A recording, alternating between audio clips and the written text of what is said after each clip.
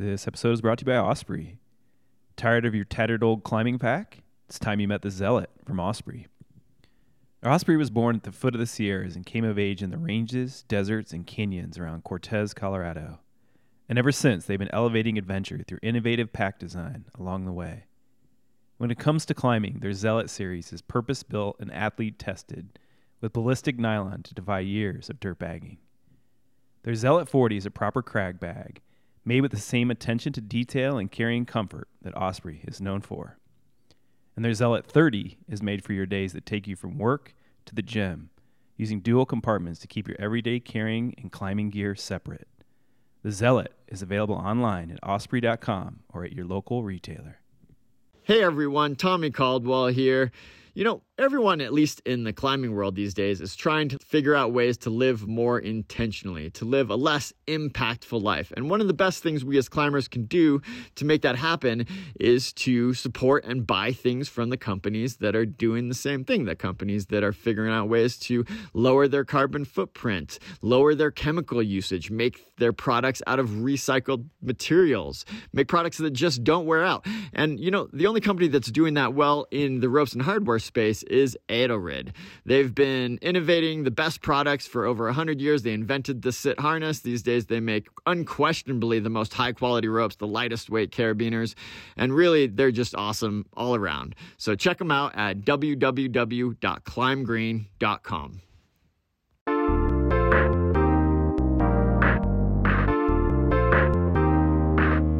Welcome to the Dirtbag State of Mind podcast from the Climbing Zine. I am Luke Mihal, and this is our second episode for Season 5, another one I recorded down in Mexico with my dear friend Mark Grundon.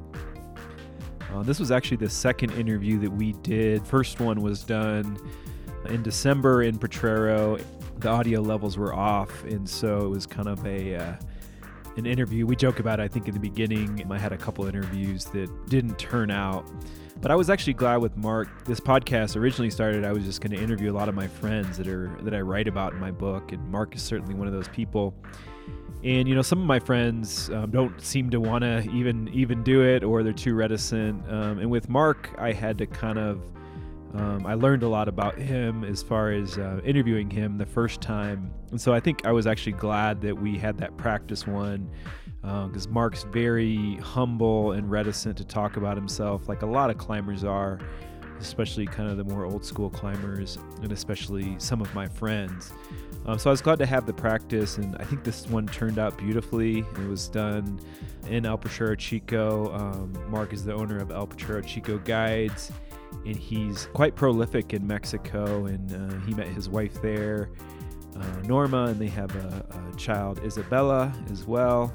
Yeah, I just really enjoyed this conversation with Mark, and hope you all enjoy it as well. Our Keep the Zine Alive campaign is still rolling. I think we've ticked up above 230 subscribers. When this episode comes out, there's a new issue that's going to be hitting your mailboxes if you're a subscriber, volume 23. It's got some great material in there. And check the link in your show notes to support our Keep the Zine Alive campaign and subscribe. And also, you can join our Patreon. We've got ad-free episodes up on our Patreon, and we've got a lot of zine goodies available when you sign up for that as well. This episode of the Dirtbag State of Mind podcast is sponsored by Kilter. Looking for a fun way to train at home or at the gym? Check out the Kilter board. The Kilter board has innovative light-up holds, a progressive app with animated functions, climbs for all abilities, and 2 layouts to choose from with large international online communities for each. There are over 66,000 problems in the original Kilter board layout, and the newer homeboard layout comes with over 6,300 problems. You can set, tick climbs, make shareable playlists, watch send videos for motivation and beta, and even add your own videos to share with other users. The new map feature helps you find and connect to Kilter boards nearest you. Kilter has multiple wall sizes and package options available, so we can help you get a Kilter board in almost any space. Check out Kilter at settercloset.com and look for more information in our show notes. This episode is also sponsored by Scarpa. Scarpa's approach to climbing shoe design mirrors their approach to the pursuit of climbing itself. They strive to evolve and incorporate new ideas and techniques every step of the way. They refine their strengths, train their weaknesses, and build on each success. Scarpa has been bolstering its climbing shoe foundations by continuing to create versatile, high-quality designs that satisfy the needs of climbers across a range of disciplines and skill levels. For more information, visit scarpa.com and look for a link in our show notes. All right, let's get into this episode of Conversation with Mark Grundon. All right, I'm starting this with the crack of a beer because I just spilled a beer to start the episode. Sip of a margarita. More correctly, I put my beer down in a seat and then sat on my beer. All right, I'm sitting here with Mark Grundon in Hidalgo, Mexico, El Potrero Chico at Los Hueros. Welcome, Mark. Yeah, thanks. Here we are. Again, this is your second attempt. We recorded another episode staring at the moto wall, and I messed up the audio with a new device, and I'm calling it the Vermont Curse because I messed up 2 episodes with Taylor Luneau, my good friend who's also from Vermont, and then I messed up yours, and you're also from Vermont, and those are the only 3 episodes I've ever messed up. Yeah. And also my only Vermont guest. We're from Vermont. We do what we want. And this is also the 4th time we've seen each other since September after not seeing each other for like 3 or 4 years. Our 3rd time seeing each other in Mexico, in Potrero this season. Yeah. Which is pretty amazing. It's pretty crazy. Yeah. I can't believe he's still down here. It's the end of the season and the weather's bad back home. Or not bad, but it's not climbing weather back in Durango. And you're here with your family. Well, your family's in Monterey. Yeah. We're here but far. Isabel and Norma are off in Monterey. But you came out of a crazy situation from California. You got avalanched out of your home, right? Well, I skied home for a couple hours, but basically hadn't been home for 3 weeks. And you live in Mono City, right? Mono City. And an avalanche, what's the name of that highway? 395. Avalanche just came in all the way across 395.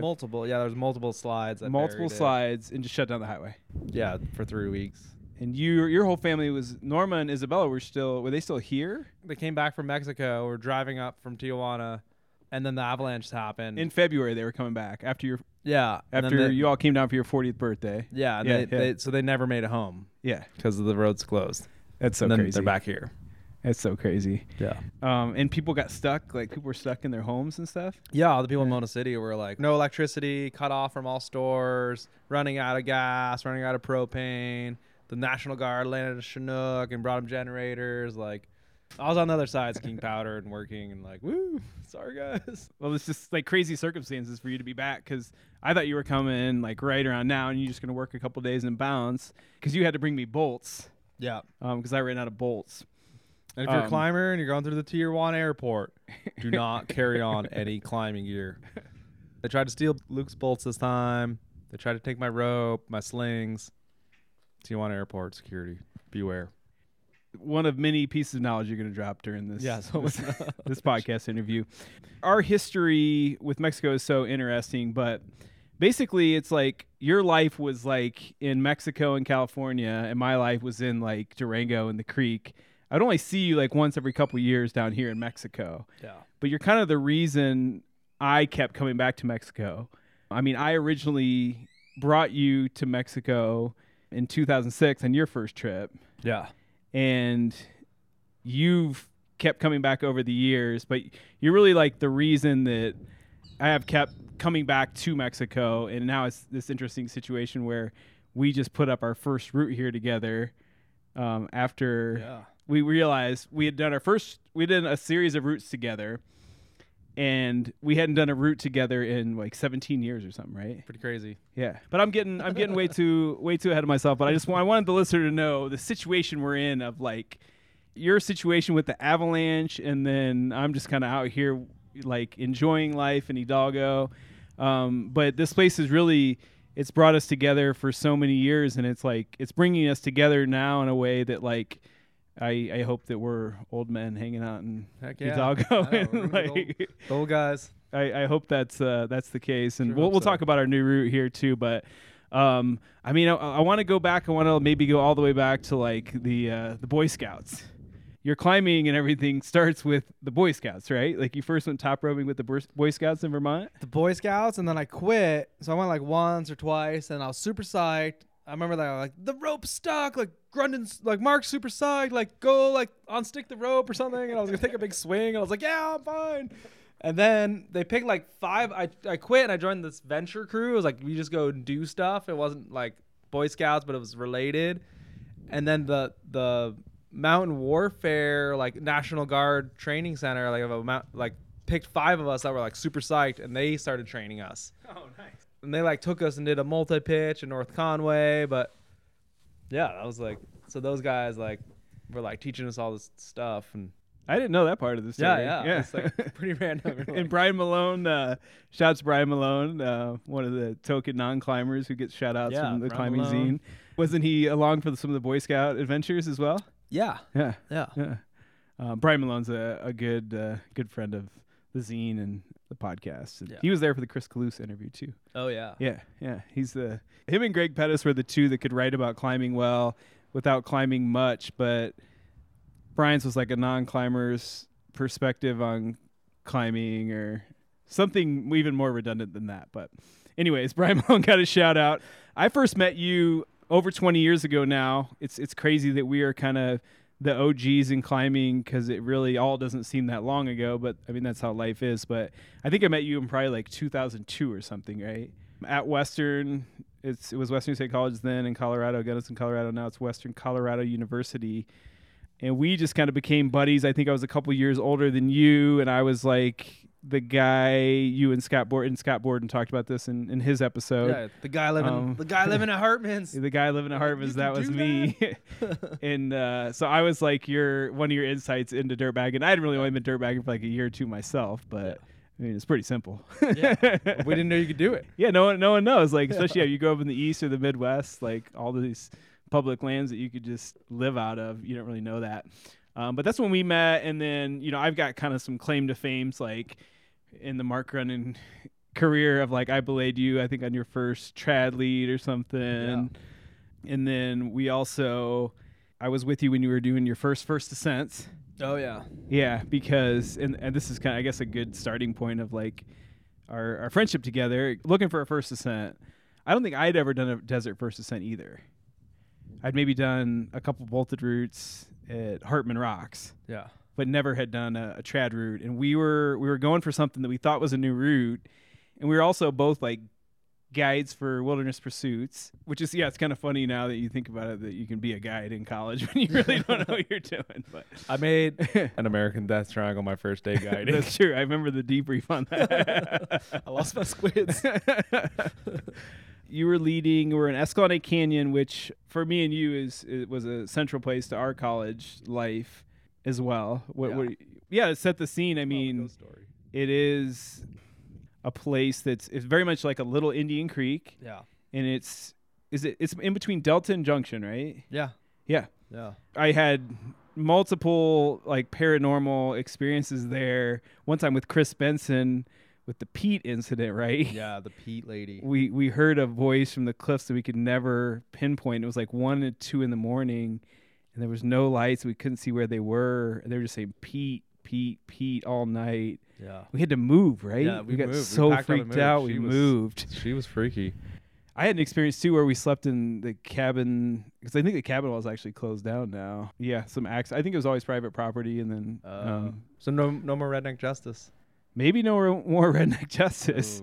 I know there's a Climbers Coalition Junction, and I'm sure they're working on it. But at the moment, I think Cabin Wall's closed. Dang. But I stayed in that cabin that was built by a Civil War veteran. Whoa. Me and Marcus Muniz stayed in there, and I had like war dreams all night. Whoa. Yeah, it was Wow. crazy. So Escalante, beautiful place, maybe a bit haunted. Maybe the history is a little crazy. But we're on this route. We think it's a first ascent, and you're leading up. It's like 0.5s or red aliens or whatever. And you fall, I don't know, maybe 35 feet up, and you fell, popped a piece. I think it was a red alien, right? Yeah, red alien. And then you flipped upside down. Yeah, I'm not sure. I was actually even talking to my climb that yesterday, talking about like not getting the rope behind your ankle. I don't know if it was a rope behind the ankle or if I just slipped out of a layback and started going head first, but ended up head first. That was like a big moment, like because I had also had a head first fall like a year or two before that in the monument. Yeah. Colorado National Monument, and the same thing happened to me, like one more piece and I would have landed on my head and it would have been a bad rescue. But that was like a first defining moment for us because, and then we got to the top of the route and we realized it wasn't even a first ascent. Yeah. Like there was like one sling Around like a crumbly chalkstone. chalkstone. So we still had to drill and it wasn't a first ascent. Yeah. And then later we got our first route together, which was Living the Dream. Living the dream. Living the Dream is probably went into obscurity, but I think that was like 2003 or something, right? Craziness. So, but our friendship was really developed around, I think, escaping to the desert. And I think about my college career and just the importance of getting out of Gunnison because, you know, I'm not really a big winter person, even though I did live in Colorado for like 22 winters. The coldest place in Colorado. Why? I'm finally coming to my senses and living the life down here. But in Gunnison, I would have a hard time with the seasonal affective disorder in the winter or whatever. And then we would go to Escalante Canyon all the time. And we put up Living the Dream. And then your college life got super crazy because, college goes by, we're becoming buddies. We're both in the rescue team. We're both on wilderness pursuits, hot tub parties at your house, like a homemade hot tub. Yeah, no chemicals. Yeah. Oh, man. And then you had this like string of like near-death experiences, starting with, I think, was it with your skiing accident where you lacerated your liver? Lacerated liver, yeah. Yeah, so you're skiing on Monarch. And you lacerated your liver, and you had to get flight for life. Yeah. And you recovered from that, and then you got caught in an avalanche. Avalanche while ice climbing. In Silverton, while ice climbing. Steve Nigro falls like, 100 some feet or something? Yeah, kind of like tumbling down. Our friend Steve, shout out to Steve Nigro. Well, we were like, oh, it's too dangerous to climb, like Stairway to Heaven. We didn't, like, it looked like a full summit. We thought it was just like a low angle river. You couldn't see the big avalanche pull above, and wrong decision. But you're young kids, and the anchor like blows out and stuff, right? Yeah, like, crazy. Like Steve backed it up with an ice screw. One piton pulled the cordelette. One leg broke the cordelette, and then the ice screw that he put in as a backup was the only thing that held me and Scotty on. Whew. Well, thankfully, Steve did that, and you were with Scott Borden and Steve Nigro, and then I feel like it was weeks later then all this happened, and luckily Steve made a great recovery, and strong individual that Steve is. Yeah. And then you got diagnosed with cancer, testicular cancer, at the kind of like weeks after that, right? Weeks after the avalanche, or was it the same winter? I don't know. Maybe the same winter. I'm sure it's all a blur for you. Yeah. You get testicular cancer, you have to get a testicle removed, and then you have to immediately get radiation treatment, and it's your senior year of college. And it was just this crazy time, and obviously a bonding experience for us as friends, because we would go with you to the treatment center in Grand Junction. And then I think something I haven't really talked about yet is just like your motivation as a climber and your psych. Like your level of excitement for climbing was so high when we were doing it. I think that's why we made good partners too, because I was like getting strong and I was a good climber, but I kind of needed that motivated partner. But you didn't let cancer get in the way of you being motivated. Yeah. And then it was like Escalante Canyon, so you would go to get radiation treatment. Was it 5 days a week in Junction? I think so, all week. 2.5 hour drive in the winter, crazy stuff. You'd get your radiation treatment at like maybe 9 a.m. or something. I remember you getting mad at me for like smoking weed in one of the trips or something. You're like, dude, I got this 9 a.m. like radiation appointment. You're like smoking a bowl in the car, You said you made us late. I don't remember. You don't remember that, but I remember it was like, Mark's probably right.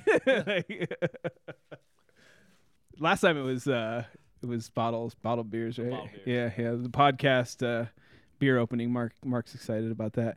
The really interesting thing and just motivating thing is that you wanted to climb every single time. And like speaking to Redneck Justice, like you literally would lead Redneck Justice hours after getting, an hour after getting radiation treatment. I know, so many different people came with you, and then like some of the stories would be like, yeah, Mark put up Redneck Justice with, for the listener, is like kind of like a Johnny Cat, like a bullet hold like Johnny Cat, I guess, in the creek, like just a super steep finger crack. Yeah. And a sandbag 10 plus, like. Oh yeah. But it did have bullet the plaque holes. says 10 plus plus yeah. plus plus. Yeah. plus. Jimmy Dunn style. But that was your style, and then I mean, it didn't end there. Like you did radiation, then your cancer came back. Your climbing gear got stolen in that time period too. You just had this. It was like this 10 minutes where like my climbing gear all got stolen. But I was in like my first AMGA course, and then like I went out, all my gear got stolen out of the back of Weewell's truck. Called my parents, and then they told me the doctor had. When I told my parents that my gear got stolen, they were like, "Oh, we also like the doctor told us the cancer came back, so I was gonna have to get basically like chemo all summer, so like no more guiding or anything." Yeah, and just like your run of luck, it couldn't have been worse. But you handled it so yeah, and then like your climbing, just the insult to injury, like your climbing gear gets stolen, and I'm sure that the chemotherapy period. I mean, I would just talk to you on the phone. I wasn't actually hanging out with you. I'm sure that was. A low point for sure, but you came out of that. Obviously, we're having this conversation right now, and you also have a child, so it's like you're, the testicular cancer did not get you, and you kind of came out of that time period. And I remember you went and did Medicine Man with Scott Borden, and anyone knows Medicine Man, and we're being very like junction specific. I'm realizing we did climb in the black too, but so many of our experiences are junction specific. I'm realizing this climb Medicine Man has one of the best tower pitches in the desert, especially if you like number ones. It's just like whatever the rating is. I think it's varied from 12C to 11 plus. Definitely not 12C, but it's number ones, and it's high on a tower, and it's hard. Yeah. It's not easy number ones. Yeah. And you sent that shortly after finishing up chemo, and you were like, "Fuck you, cancer." And I think this is probably in Scott's episode too, but I think that's a definitive like Mark Grundon moment, where you're like, "Yeah, fuck you, cancer." Yeah, it's crazy that all that was so long ago. And part of the like say I could be your biographer is I wrote an article about this for the Mountain Gazette, and it was like my first big published article in a magazine back when people cared about magazines. And so that was like, it was just interesting. It was like our adventures together were also central to like my writing career, which is really cool.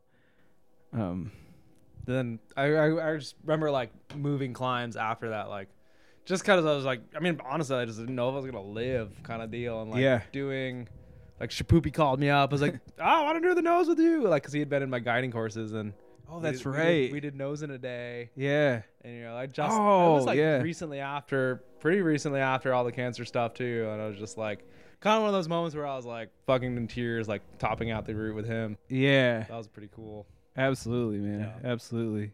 So Steve Shapoopy is Steve Schneider, right? Yeah. Talk about him as a friend. I mean, this is not chronological, but I know that he always comes up. And then I just first met him at the facelift this last year. But yeah, tell us about like climbing the nose in a day with him, and like. Yeah, well, I mean, so he was in my guiding courses and my guiding exam too later, and met him there, and then I mean, just a Valley legend. I didn't know who he was when he was first in the course. I was like, who's? I knew all the Black Canyon people. I was like, who's the Steve Schneider guy? But just the super classic, amazing like Yosemite legend, and yeah, like brought me along, took me up the nose. I didn't know how to like lower out. I was being super sketchy. You did the nose in a day and you didn't know how to lower out? No. Wow. No. He was like yelling over. He just taught you though, huh? Yeah, he taught me on the way up, and was like, do this. Yeah. And I think he said that. I think that may have been the last time he did nose in a day. Like, wow. I don't. Yeah, I think. And so. Steve, he's like done El Cap like 3 times in a day, and he's in the 100 club too. Like, yeah, he was climbing 514 in like the early 90s or late 80s or something. 514s. So yeah, coming out of college, you've had all these crazy near-death experiences, and then you decide to become a guide. And I feel like a lot of our friends decided to become guides, but you're kind of the one that's still really doing it now. And we started coming down here to Mexico. Yeah. And like Mexico is the new Grand Junction. Yeah. But our first trip down here, we Scotty and I had come the year before, Scott Borden and I, and we had this amazing time. And then we came down with you and Two Tent Timmy's first trip as well. And you didn't know any Spanish, right? Or you knew Baño and Cerveza. Yeah. And have a trip where every single day it rained and was like drizzly, but like there was semi-climbable. The first day there was icicles on the routes. Like the only time I've seen icicles. That trip, you guys, I think I was not, I wasn't as psyched, but you was your first time here, so you and Timmy were like climbing. You were climbing just despite the drizzle or whatever. And then I make this mole. I'm one night you guys go out camping or you guys go out climbing, and I'm staying back at camp, and I'm like, I'm gonna make this mole and everyone's gonna love it, I put all this care, but I never made mole. I just had the paste, and I made it way too strong, and it made Scotty puke. So my nickname became Mole. Yeah, which we'll tie that back in later. You spent a ton of time here. You meet your wife here, Norma. Yeah, and you really start to become a part of this community. What was it like when you were like first in the in-between period of like, because you didn't know any Spanish. Now you can talk to people in Spanish. Like you're fluent in Spanish, at least conversationally. I still in conversations, like I'm like learning words now. Yeah. But like, what is that time period like where you meet Norma and like your whole life starts to become Mexico, but you still aren't? Because I remember when you guys first got together, neither one of you spoke each other's language too much, which is super interesting. Like, what was that time period like of like, wow, shit, my life is gonna be here, but I don't quite like you talk about the driving and like learning the language, and what was that time period just like in your life? I mean, I didn't know that my life was gonna be down here, but that's a good point. I mean, it was transition and learning a lot about Spanish and living down here. And so you're something I think you're known for down here and you got into is putting up new routes. Yeah. And I'm sure you don't like keep a tally or anything, but you've got new routes all over a lot of these areas here in Potrero or in Monterey rather. You got routes in Potrero, El Salto, Cumbia Cave, all these different places. Where'd you first start putting up routes here? Was it in Potrero or was it in El Salto or?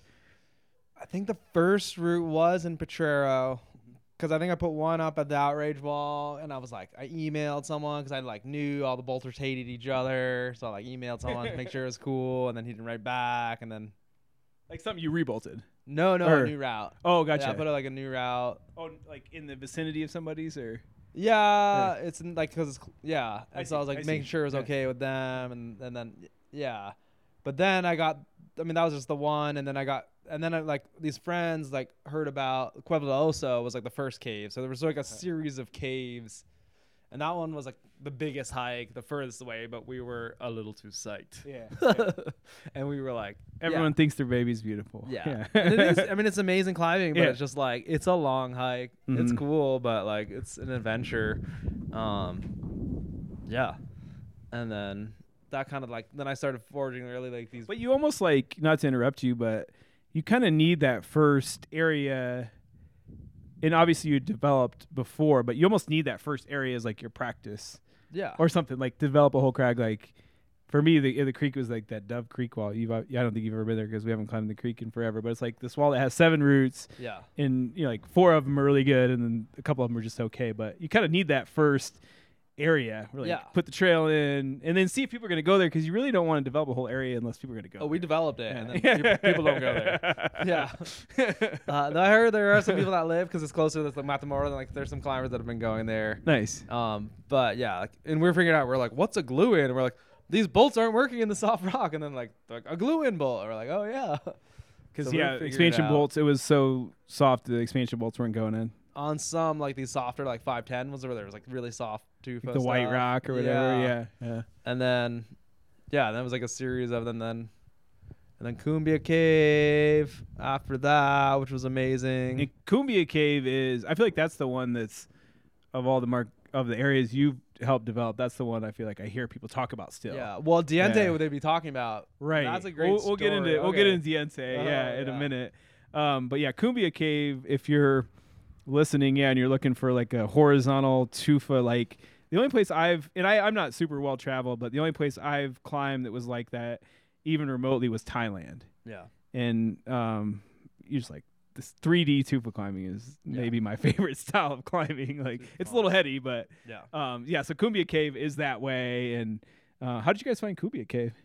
We were going to find like a bigger cave. There's another cave, and it looks amazing still. It has big stalactites because you go down to Kumbia and then you go up, and that's where Matakane starts, like the canyoneering adventure. So you go up that hill past there, and there is a big cave with stalactites, but you go drive another hour and then hike an hour, and you're just like, that's not sport climbing. Yeah.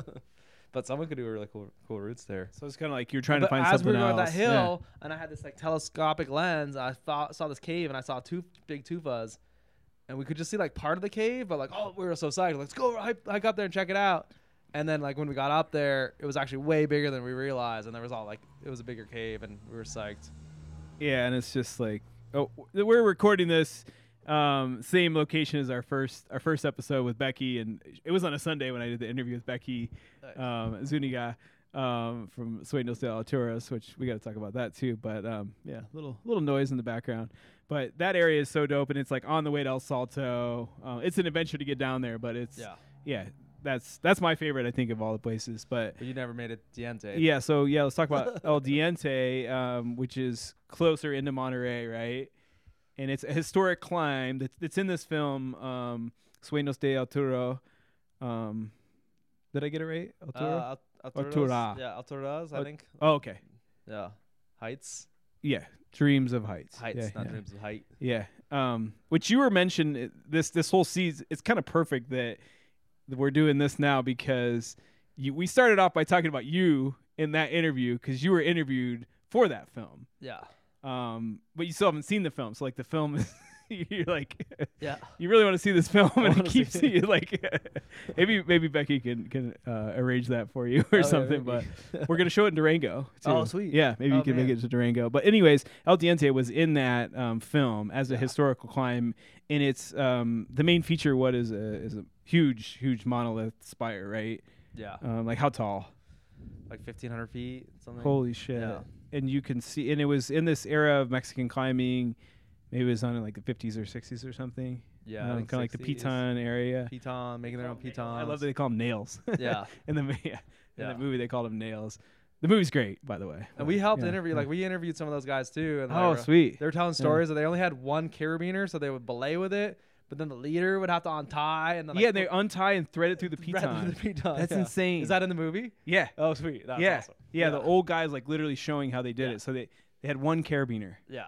Yeah. The old school Mexican climbers are mad respect to them because they were like in an era where you already had less, and then they're in Mexico. Yeah, that's so rad. So El Diente is this massive, and you can see it in Monterey, right? Yeah, you're driving by on the way to El Salto behind the HEB, the last HEB. You can see it right there. And your wife is from Monterey, and it's in the park, Norma. So you guys base in Monterey quite a bit. Yeah, when we were living down here for the 10 winters, we were in Monterey, right? And Diente was like 15 minutes from my house. Oh my god, yeah. And you're developing tufa routes, and so you were just like in the zone with this place, and had it been restricted before, or was it after things started like getting developed for climbing? Or so basically, I mean, a mining company owns the access. It's all national park, but in Mexico, riverbeds and dry riverbeds, like it's in the Constitution, are federal. So we would hike up the dry riverbed into the climbing area. Hypothetically, because I know this happened if they're trying to sue me. Sure, yeah. Hypothetically, this is going on, yeah. Because they put lawsuits against Howell and stuff. Right. It got scary. I know. I remember that. It sounded really scary. Yeah. We were going up the riverbed, and I mean, it was like a year-ish that we were climbing and bolting there, and then eventually, I mean, they didn't want us there, and they would like try to scare us, but then we'd all become friends with the security guard. Like, he'd give us rides on his 4x4. And then eventually, like none of that was working for them, so they obviously like paid the police. There was police in the river waiting for us for like months, I guess, to keep us out. That's huge bummer. And I mean, stuff like this happens, I guess, in all kinds of countries all the time, you know. But I mean, there's no access fund here, and right. there's no like Joel was doing these legal battles, like he was constantly going to like get these documents and stuff, and then it just got really scary because they're powerful and we're just like, this is true. I mean, it's just rock climbing, but it's really good rock climbing, but right, yeah. But you're like, well, there's other areas. We're not gonna risk our safety and but I mean, the actual climbing is is in the national park, so so maybe hopefully. One day El day Diente. One day I'll get to go there. we'll fight for it. Maybe when we're old men, we'll just. You can hike 4 hours from La Huasteca. All right, maybe we'll make a movie about that or something. Yeah, or somebody should. That'd be cool. Yeah, but yeah. So it's so cool that obviously, you were interviewed for this film, and I feel like you're really a part of the climbing scene here, and you've done so much, and I'd love to chat with you about stuff in Potrero because, I've noticed, and we were talking about this yesterday, or you were saying it, we talk about it all the time, but you're like, Potrero needs a lot of love. Like, it's a place where that's probably become more popular than anyone could have imagined originally, I would guess. Yeah. I mean, and this place is all bolted, and not only does this place need rebolting, but it also needs maintenance for trundling, that's like something that I've been trying to fill up all my social media while I'm here with just like trundling and bolting stuff, just so people know what goes into it, because 99.9% of people that climb here aren't bolting or cleaning or doing anything. They're just going up and down. But then, and I think especially when you get to know limestone, because then once you can read limestone, you can know a sketchy block when you see it. And I've cleaned like 9 or 10 blocks while I've been here off major routes that should have been cleaned probably on the first ascent. And you guys have done some stuff. You guys did some stuff at Estorita, right? Estorita, it was Space like Boys. Yeah, we closed we all work together. Like kind of all the guys. It's kind of cool. We all work together, close down the canyon and clear the blocks. And it's scary how big and how easy they go. That's the thing. Yeah, when you just put a crowbar behind something and it just goes like. And I'm sure Carla was involved in this. Yeah. And Yep. Carla saved me in this trip because the drill I brought wasn't good enough because the rock here is so fucking hard. It's almost like granite compared to Colorado limestone, I guess. Like my drill just like straight up barely worked here, didn't work. And then Carla lent me her drill. Then like she's lent me her nut tool, and like she's got the Aska stash and everything like that. But like massive blocks were cleaned up. Estorita, and you said Space Boys, and it is pretty cool the level of organization here now. Yeah, that happens behind these things. And I mean, whenever I'm at the crag trundling, like there's the one person that doesn't know what you're doing that's annoyed, Yeah. And you got to schedule your trundling. That was the whole thing with the trundling we did in Virgin Canyon. It's like, all right, we're going up there at 7:30 a.m. before everyone gets up there, and we're having lookouts and this and that. And I imagine with the major ones, like you're trundling right by this pavilion that they rebuild all the time. Like he's getting you see that pavilion in Potrero, it's gone. That thing is always has like major holes in it. But so I'm guessing you guys just close down the road and everything. Huh? Yeah, no, and they have like civil protection. They have like unofficial, like they help shut it down, and Yeah, that's so nuts. And then, bolt replacement and just getting moosey hooks on everything too, I think is a big deal. Like getting the lower off hooks, having that be a standard. And something we were talking about too is like only doing it up to like for 70-meter ropes. Like it's like some of the things that moosey hooks that are for 80-meter ropes are like, this is going to get other people into trouble. Cause there's just a lot, there's a lot of common mistake accidents that occur here. And Potrero is it's like it disguises itself as being safe when it's actually like pretty crazy. Yeah. Like Potrero's just as serious as Yosemite or Zion or I mean the loose rock Black Canyon. Loose rock thing is pretty real here. Yeah. People just climbing below other people on multi-pitch here is super dangerous. Prime season you see it a lot. Yeah. People get nervous, they start climbing off route and pull the big blocks off.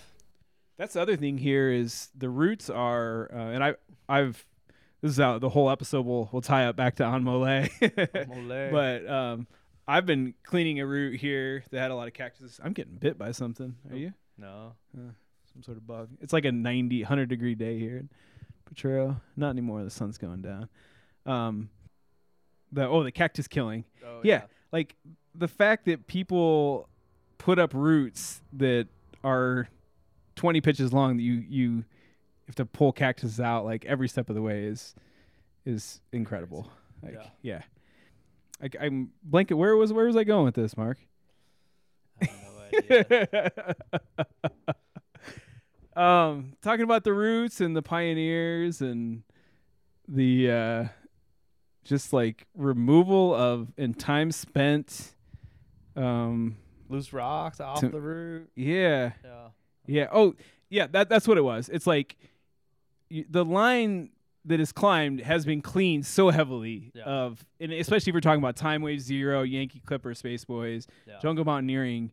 You're just like they were just destroying vegetation the whole way, and if you go slightly off right or slightly off left, you're gonna be in chaos. Yeah. So I think that's the main difference between like a classic Yosemite route or a classic Zion route or Red Rocks, where in Potrero, and I think that's where it comes down to being experienced or not experienced. Yeah. You know, because we'll see it. And people are like, oh, like Yosemite, they'll try to pass another team, like climb between routes, and then they pull off refrigerator blocks, and it's not Yosemite. That's exactly what I was going for. I had a little brain fart there, but I think that's where Potrero is different than everywhere else, is that you're basically going up these lines that were like paved, you know, like vegetation, like who knows how much time Magic Ed spent. Oh my gosh. He's arguably the most prolific Potrero multi-pitch route developer, right? Sure. Yeah. Magic Ed. Yeah. This one's for Magic Ed. And Dame Bass. Dame Bass. I cleaned a couple of blocks off of Dame Bass route, that Spin Doctor. Oh, nice. In Virgin Canyon, those blocks should have been cleaned off in the FA. Yeah. But Dame Bass was probably hitting that metal pipe. I mean, the stuff loosens up, too. Stuff. No, these were obvious, though. But mad respect for these original route developers. Yeah, I mean, Magic Ed, like Time Wave Zero, like, because you were saying, did he go up with a partner on that? Like, you wonder, you're cleaning all this cactus. Time Wave Zero? Yeah, or is that solo? No, or I both? think it was a group. I think it was like Dane and Magic Ed and like a bunch of people. Might have to look up the first sentence, but it's like, it was a team. How the fuck do you do that? Your partner's just throwing cactuses down, and you're at like that would be worse than like an aid belay. Yeah. You know, like worse than an aid big ball belay. Yeah. God, so amazing. But yeah, so we're here. This is like, I've decided now that I want to spend more time here in Potrero in Mexico, and it's like so full circle. And now we finally put up another route together the other day. I mean, all these trips are so crazy. Like the trip in December, I think we had the most time then. Yeah. Because we actually got some good climbing days in December. Because you were here by yourself. Did you even work in December? Not a lot. I think we just all hung out, which is rare. Yeah. Especially as you get older in life, you get near 40, like you just turned 40. So yeah, that happened, and then you came down for your 40th. Yeah. Like for briefly. Yeah. Like we came 40 for fun trip. Yeah, amazing. We went to the Arch. What's the name of the Arch area? Cerro Gujarado. Yeah, really another dope, like amazing place. Yeah. Wade through water, hike for an hour, kind of adventure. Yeah. And yeah, we celebrated your 40th birthday. Yeah. It was amazing. And then you've come down again, and we had one day to climb with the family. So your daughter Isabella, who's 9, who loves to climb. Yeah. She's awesome. And so we get like a day with the family and Marcelo. Shout out to Marcelo. Yeah, Marcelo. And we climbed a little bit the outrage wall. The 511s that we never climbed. We always say we're going to. Perfect outrage day, too. Yeah. We need to replace that rope up there. Now it's 100. Yeah, now it's 100. Yeah. The temperature swing here is 50 degrees, I think. Yeah. It's a big swing. If you're into Fahrenheit. Yeah. Starting to learn the Celsius. You're like, 38 is hot. Like the hot. Celsius. Yeah. It's funny barrier. And then we had one day left, and I had been cleaning my route, so I rebolted Cabeza de Chivo and Tonga LT, and then right next to it, I noticed the line to the left, which kind of was a cactus killing route. You can see my videos on Instagram. a lot of murdering. And then it was like just ready when you showed up and you're like, let's fucking bolt this thing. Yeah. So we literally bolted. We got all the bolts in one day. Yeah. Simul bolting. Simul-bolting. This is amazing. So we hadn't done a route since Runaway Jim and Hartman's, 5'9" plus, which was probably like 2006 or something. Yeah. Yeah. So we almost went. I bet we went like 17 years without putting a route up together, but now we're back. We did this route. We're gonna call it Amelie. We don't have to. I think we have to keep it a secret. I think this episode is gonna come out when it's not Potrero season, because it's not Potrero season now. Definitely not. And you're gonna be the second episode of the season. So, Amelie, Virgin Canyon. It's gonna be our comeback route together, and then I'm not bolting any more cactus routes though. No, steep orange cactus-free routes. Yes, Way to yes. But Virgin Canyon, it's pretty special to have like a new route in Virgin yeah. Canyon. Yeah. And we're gonna call it Amelie for the my classic mole dish. Yeah. You know. Maybe we'll have a 20th anniversary of the mole party, and we'll get some catered mole. You missed the mole last night. There was some mole. Oh, was there? Chicharron and mole. Checo's has good mole. Oh yeah. Yeah. I'm like ashamed to eat mole. Yeah. Like the mole brings me shame. Yeah. But no, I think we should have a big mole party. Yeah. Well, Scotty, We should go to Puebla, like the home of mole. We'll all go to Puebla. Oh. Eat mole. Is that in Oaxaca? No. No. Oh. It's in Puebla. Where's Puebla? Is that a state? Kind of near Mexico City, sort of. Oh, okay. Yeah. Okay. Yeah. But yeah, man, it's been an adventure of our time together, and it's been amazing. And I feel like it's so cool to still be connected, especially after many years of maybe not being connected. And we're back at it. We're bolting roots together. Yeah. We're spending our lives in Mexico. You kind of showed me the way, even though I brought you here. Yeah. I've learned so much about Mexico from you, and like had so many adventures in Mexico, and had all these experiences here that I never would have had if you weren't my homie. Yeah. You know, so it's been, and especially with Norma too, just like Norma being from here, like her connection to this place and hanging out in Monterey and going to all these places. Yeah, it's been the adventure of a lifetime, and grateful for it. What else, Mark? You got anything to add at the end of our second podcast? Second one. Let's get wild. Let's get wild. Oh. Yeah. Cheers, brother. Damn. Oh.